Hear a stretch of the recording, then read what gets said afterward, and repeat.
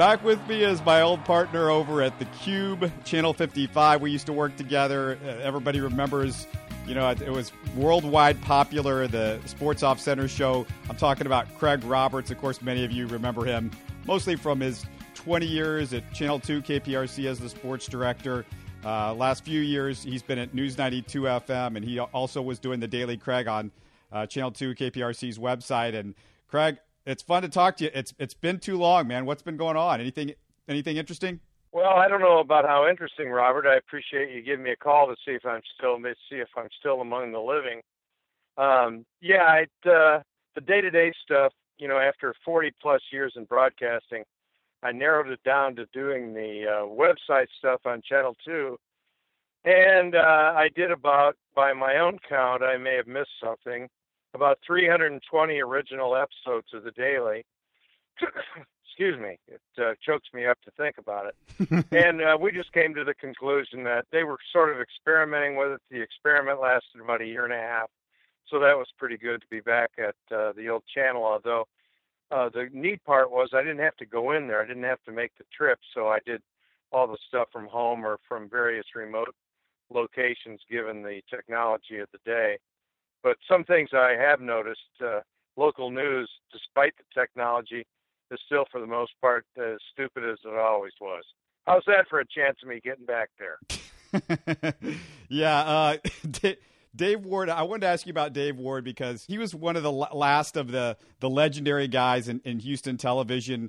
He leaves, he retires. I know, you were around kind of, I feel like it was the golden age of Houston television. What did you think about Ward hanging it up? And it seems like we don't have too many of the guys in that 30-year range or, 25, 30-year range that have been around broadcasting here. Well, with the exception of Bill Balleza, and believe it or not, Dominic Sox is nearing a long time tenure at Channel 2, but Bill is now the foremost, longest anchor.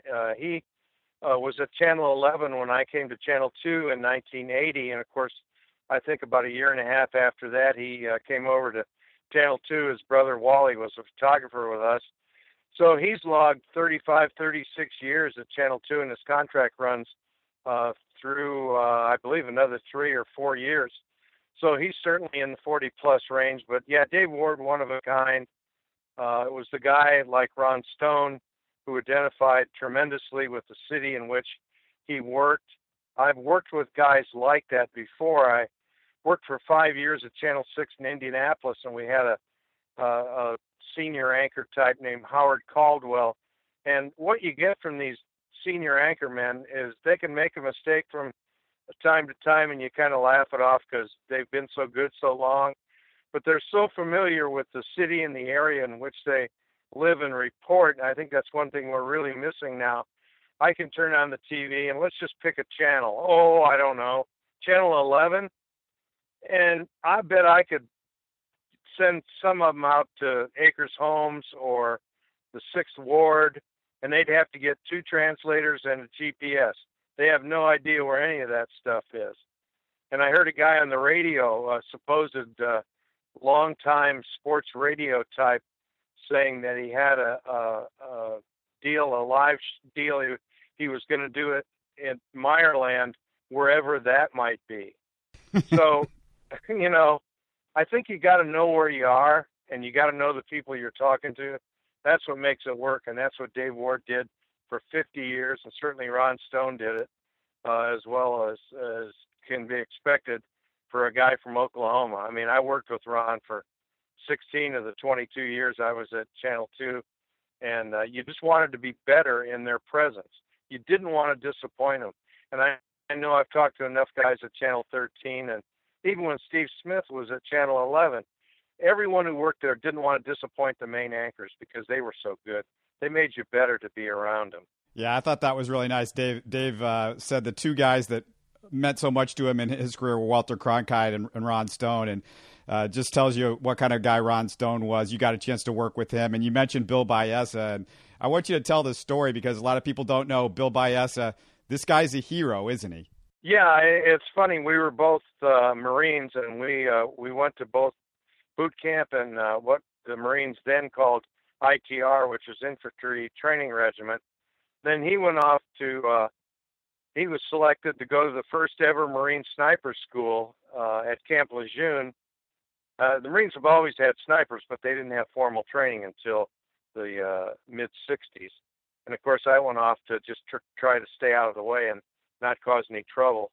And Bill was a member of the 5th Sniper Battalion.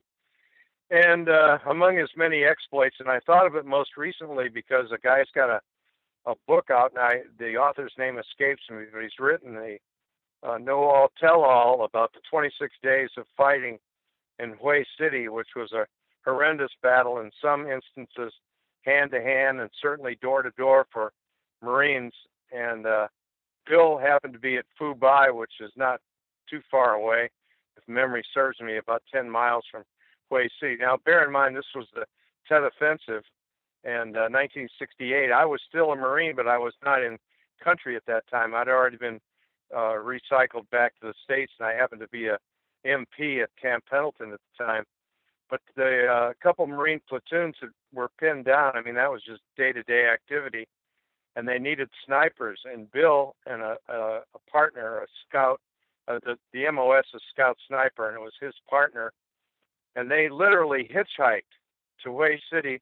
They picked up a ride along the way, and they got dumped right near the battle. And as it turns out, Bill got into position and took care of quite a few of the enemy and allowed those 2 Marine platoons to get back to a safe area, or at least reposition themselves so they weren't getting picked off by NVA snipers.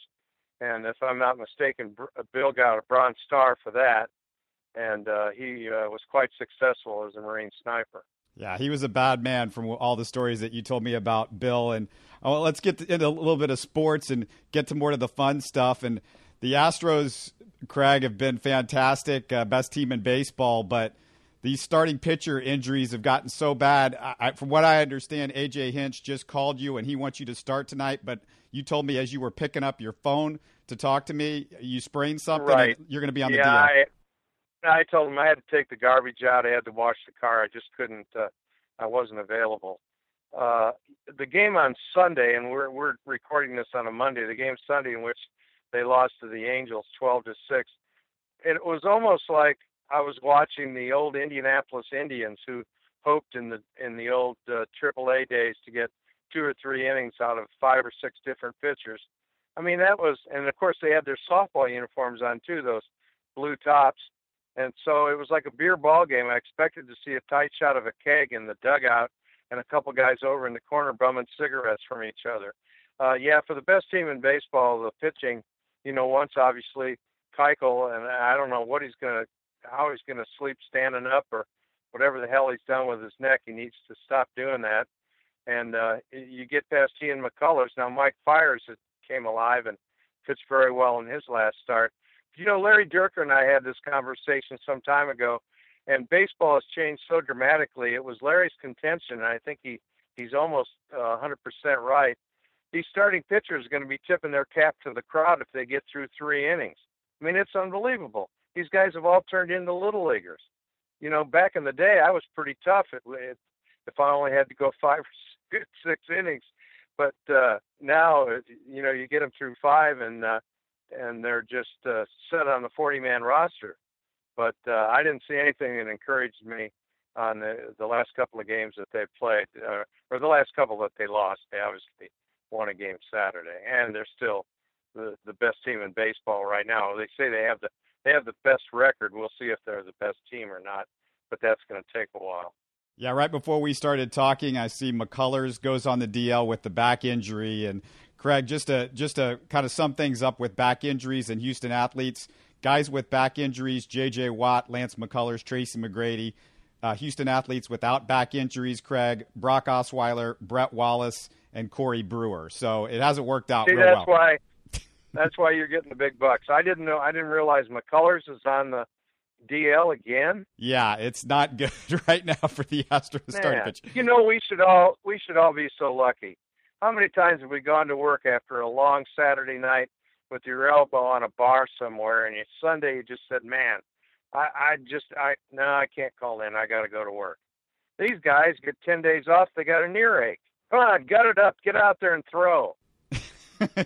What about this Astros team, though, offensively? Have you seen one in all your years covering the Astros? This goes back to, 1980? That's a better offense than the one? Yeah, the 80 season was my first year, and, of course, that was quite the deal, too. And much like this team, it was an adventure every day to see, what might happen in a negative manner next, but everyone stepped up. Offensively, I used to enjoy Jason Castro when he was, Castro the Astro, because when he came up, you could always go to the restroom. You weren't going to miss anything. Now, for God's sake, you almost go in your pants because all these guys can hit. There's nothing missing in the lineup, and of course, the National League, I guess, just hasn't figured out that their audience really wants to see a pitcher hit. So I'm kind of glad for that the Astros are in the American League. Although I have to confess, when I look in the paper at the standings, I'm still inclined to look at the National League first. Which Astro impresses you the most? You find most fun to watch because there's a bunch of them that they've got. It's Altuve. I mean, a normal-sized human being that can do what he does is just unbelievable to me. I mean, and you can't go wrong with the other guys either. Springer and Correa. Brian McCann I liked a lot. He was my daughter lives in the Athens area, in Athens, Georgia, and she and her husband and the families are all big Braves fans, and she always loved Brian McCann. Of course, then he went to the Yankees, and she didn't like him so much, but I like what he's done. I mean, the difference between having Gaddis and McCann behind the plate versus Jason Castro is like night and day, and of course, my big concern is whatever happened to Max Stassi or J.R. Tolles. Max is still doing it in AAA. He's still in Fresno. He's actually I know he is, but the other day they put a super up on the screen watching the game. J.R. Tolles had done something. My guess would be he was the skinniest catcher ever, right? He's just a pound or two lighter than Bidge when number 7 was number 4.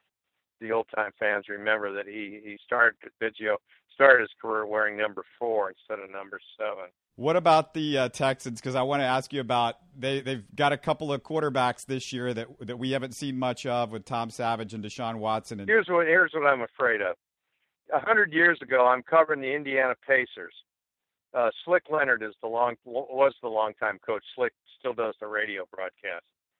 So Slick gets on the air one day and he said, I know Larry Bird's going to come out. I know he is. But by gosh, if we're the team that gets him, he's going to sit his butt on the bench until he figures out what this big-time game is all about. And I'm thinking, please, Bill O'Brien, do not ever adhere to that theory. Do not tell Deshaun Watson he's got to sit out a year until he figures it out. I think he can figure it out. A double threat for a quarterback, Craig. When was the last time we saw that in a Houston NFL uniform? Is it Steve McNair? I can't even think. I think it was Giff Nielsen. The double threat was he would either throw it or have his back broken by one of the Selman brothers. Boy, that's a reference you got to be around a long time to remember that type of stuff. I don't think even I remember that. I did. I was doing the Oiler play-by-play of that game in Tampa Bay when either Leroy or the other one just hammered Giff, and from that point on, Giff couldn't throw overhand, and he kept denying that he was throwing sidearm when, he was throwing sidearm because the Selman boys broke his shoulder. Is it time for the Rockets just to go into rebuild mode and sell off for the next 5 years? Because can anybody beat Golden State for about the next 3 to 5 years? It looks like this team isn't going to go anywhere. They've got 2 MVPs in their prime. Yeah, I think now what they should do is just trade Harden to Golden State. Yeah. Just get Harden and just call it a day. It's just hard to imagine. One theory I hear, Kevin Durant is so good, and to add it to that mix and to make it work says something for the way they operate. But what I also have learned is that unlike most teams, Golden State doesn't overthink what they have. I'm pretty sure they have about 2 or 3 set plays altogether. I think if you get traded to Golden State, the deal is we're going to get it down the court as fast as we can and just give it to somebody who's open, preferably number 30. I mean, if they have set plays, and I know they run the pick and roll.